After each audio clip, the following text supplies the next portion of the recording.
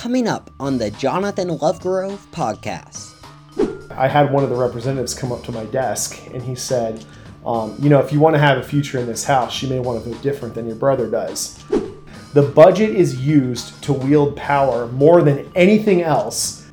Yeah, so I'll probably serve the next few months and then announce my run for U.S. president. No, as of confirmed right on the Jonathan Lovegrove Podcast. Hello, everybody. I'm Jonathan Lovegrove, and for the third episode of the podcast, I am delighted to be joined by Alan Morgan. He's my representative here in Greer in the South Carolina State House. Thank you for taking the time to chat today. Yeah, good to be here. So, lots of topics to discuss, but I think I'd like to start with CPAC, because you were just up there at that conference. What was it like, and what would you say was your personal highlight of that event? Yes, it was my first time at CPAC, actually. Kind of always wanted to go, but we finally got up there this year. I would say probably a highlight was hearing some of the different presidential candidates, Nikki Haley, Vivek Ramaswamy, who has the coolest name probably of anyone to ever run for politics or for president, but and then hearing President Trump as well. But it was a little bit different than what I was expecting. I think I was expecting more of like a general kind of conference, and then maybe to have like some of the famous people walking around the halls and stuff like that. But there wasn't as much of that as I hoped. Didn't get to meet as many people. And there was definitely it was definitely more centered around the Trump campaign, especially the days that we were there as well. So, but still a good experience. Yeah, so I was looking at the guest list, and it tends to be more a Trump-sided event. But to get political here at the start, since that's a podcast, what are your thoughts on the 2024 campaign? Just getting started. Any endorsements yet, or are you just watching from afar? Oh no, I'm not. I'm staying out of it. You know, one thing I always learned as a politician, you got to be careful who else you endorse, right? You got to be about your own ideas, not necessarily about other people. But it'll be interesting to see. I think at this point with the current field, it kind of looks like it's former President Trump's to lose. But it'll be very interesting if Governor DeSantis gets in. I think that'll maybe even things up a little bit as far as where the nomination's going. Okay. Love the political answer right there. Very tactful. So you were sworn in June after a series of elections. I remember we kept on having these elections and time to vote for Alan Morgan again. But what's it like being sworn in these first few months? How has it gone? Yeah. Well, I appreciate the votes, by the way. It was fantastic. So I appreciate awesome. Yeah. It's been interesting. I came in my first vote. Actually, I came in under a special election. So, or one of the first votes that I had my first day was on the budget, which is like the big vote every year that you have to take.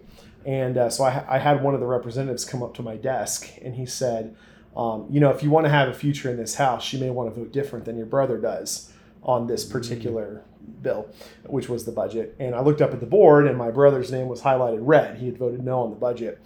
So I looked at the representative and I said, well, here's my answer, and I hit the no button. So that's a satisfying, great way to start. He didn't like that too much. But So just out of curiosity, what was your main problem with the budget? Was it just spending, bureaucracy? What was the primary problem? I think my biggest issue with the budget is the process. I tend to skew more conservative in spending, so I don't love there being a lot of spending on unnecessary projects in the budget. But regardless, I can see people making an argument for why they might be necessary. My biggest issue is the process itself. The budget is used to wield power more than anything else in the South Carolina State House. So the message is, you get on board with the agenda, you vote the right way on all of these other bills over the entire course of the year. And then if you do that, we'll slide you some special projects in your district to help keep you getting reelected. So you talk about that behind the scenes, that strategy. We hear it all the time in Washington. But it's interesting to see you comment how strong it is on the state level as well. So how do you break through it? Because I know you're probably not the most popular person in Columbia, but what's kind of the strategy that you and the whole House Freedom Caucus are taking?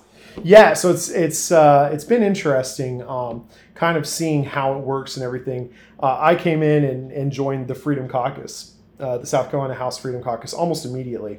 And my brother is the chairman of that as well.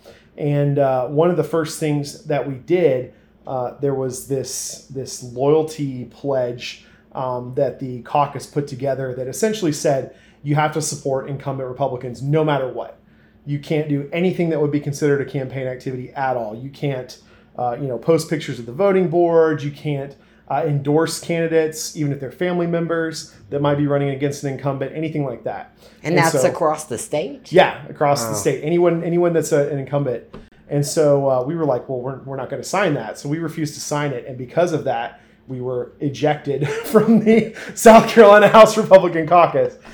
So that's been really, really interesting. I joke with some of my Democrat colleagues. They'll come up and say something about the minority caucus. And I say, well, actually, I'm in the true minority caucus because there's only 20 of us. There's 30 some odd of you. And there's, 70 on the Republican side. And they're like, well, that's true. Yeah, you guys are the smallest caucus now. So, so you're facing fire from multiple angles here. Yeah. So what is kind of day-to-day when you're serving in Columbia? What does a day look like? Oh, wow. So most of it is very procedural. One of the things I was most surprised about coming into the State House, the first 45 minutes to an hour of every day is nothing. It's announcements. We sit there and it's fine. We congratulate teams that won a ball game or whatever, which is great. But 45 minutes to an hour of every day is just that. And the worst offenders are usually Thursdays because everybody wants to go home. So we do announcements, and then we might do like one or two bills that are quick votes, and we're gone. We're out of the house in less than an hour sometimes. And so I think, to me, it can be a little bit frustrating because it's kind of like, why did we go there? We went there to serve, and I feel like sometimes we waste a lot of time in the house, and then we have these major issues that we kind of rush through with very little debate and just try to get them voted on and out the door as quickly as possible. And I wish there was more time spent on the process and debating these bills and kind of getting into the meat of how it's actually going to affect South Carolina. And that's been an interesting difference from how I thought it would be coming in. Mm-hmm. So before the interview, you mentioned how your relationship is with fellow Republicans and Democrats. That experience has surprised you. Can you talk a bit about that?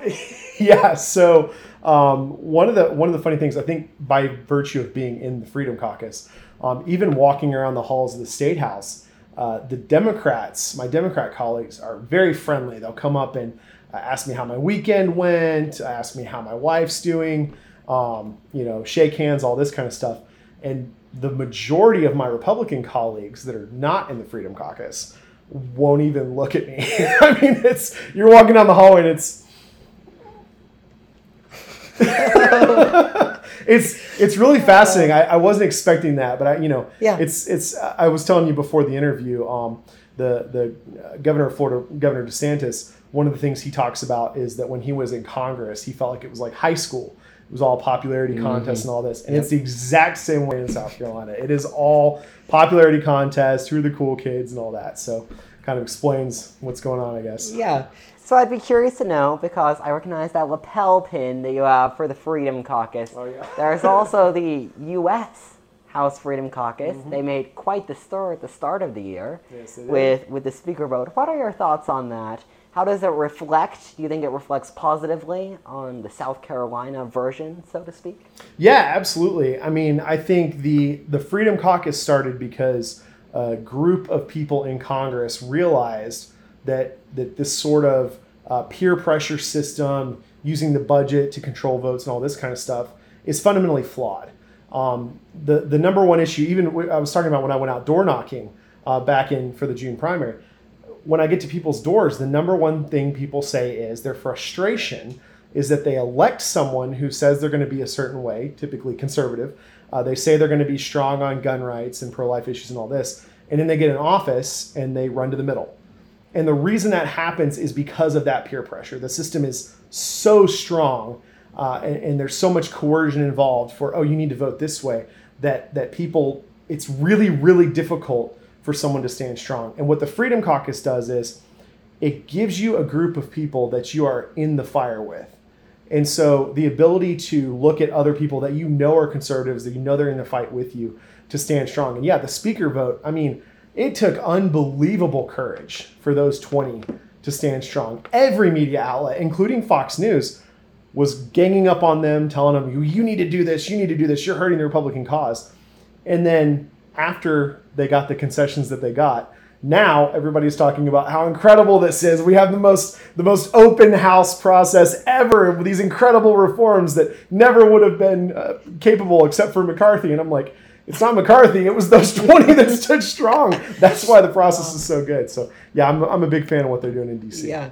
So I see the perspective, and it's cool to see fighters like that. At the same time, I have to wonder, so often we see Democrats behind closed doors. They come up and then they get onto the floor and they are totally unified, rank and file. So where is the line drawn between we have to have some unity as a Republican Party, but we still have to stand when it comes to moral issues and stand when it comes to those hard decisions? Where do you draw the line there? When do you kind of break away from the party? Yeah, I think the issue is that the Democrats, when they make decisions behind closed doors and then come out, everybody has a voice. If you look at the Democrat Party as a whole over time, it's gone more and more to the left, significantly more to the left. It's been pulled that way by the AOCs of the world Yes. that are pulling the party that direction. In the Republican caucus, if you don't follow leadership, you have no voice. There is no trying to get the agenda to move to the right. This is the way things are, top down, very much so, very authoritarian in the control system. And I think that's the difference, and that's what we're trying to kind of break up with the Freedom Caucus, is saying, look, absolutely, we need to be unified in fighting against leftism, against woke ideology, and all this kind of stuff. But the problem is our leaders are not doing that. They're not standing up. They're doing the bare minimum to get reelected, and that's what they care about. And so we're just trying to say, look, your voters want you to do what you said you were going to do when you ran. That's all we are trying to do, is follow what we said we were going to do when we got elected. And we just want our leaders to do the same thing. Awesome. Well, one final question to close us off today, though I'm sure we could talk for hours more, but let's end with this. Political future. The next few months, your time serving in the House, what does that look like? And then do you have any plans for after the House? Do you have any bigger aspirations? What are your thoughts on that? Yeah, so probably serve the next few months and then announce my run for U.S. president. Yes, awesome. Mm-hmm. No. Yep. No, as confirmed of right now, on the Jonathan Lovegrove Podcast. No, I as of right now, I don't have any future political Sure. aspirations. I got into politics because I identified a problem in our state where we are consistently ranked as one of the reddest states as far as voting population goes. But we are one of the most purple states as far as legislation. In fact, I think last year CPAC ranked us 36th out of 50 United States for conservative policies that got passed, which is crazy when you look at the percentage of voting, how many people vote Republican. So that's why I got involved, is I want to fix our state.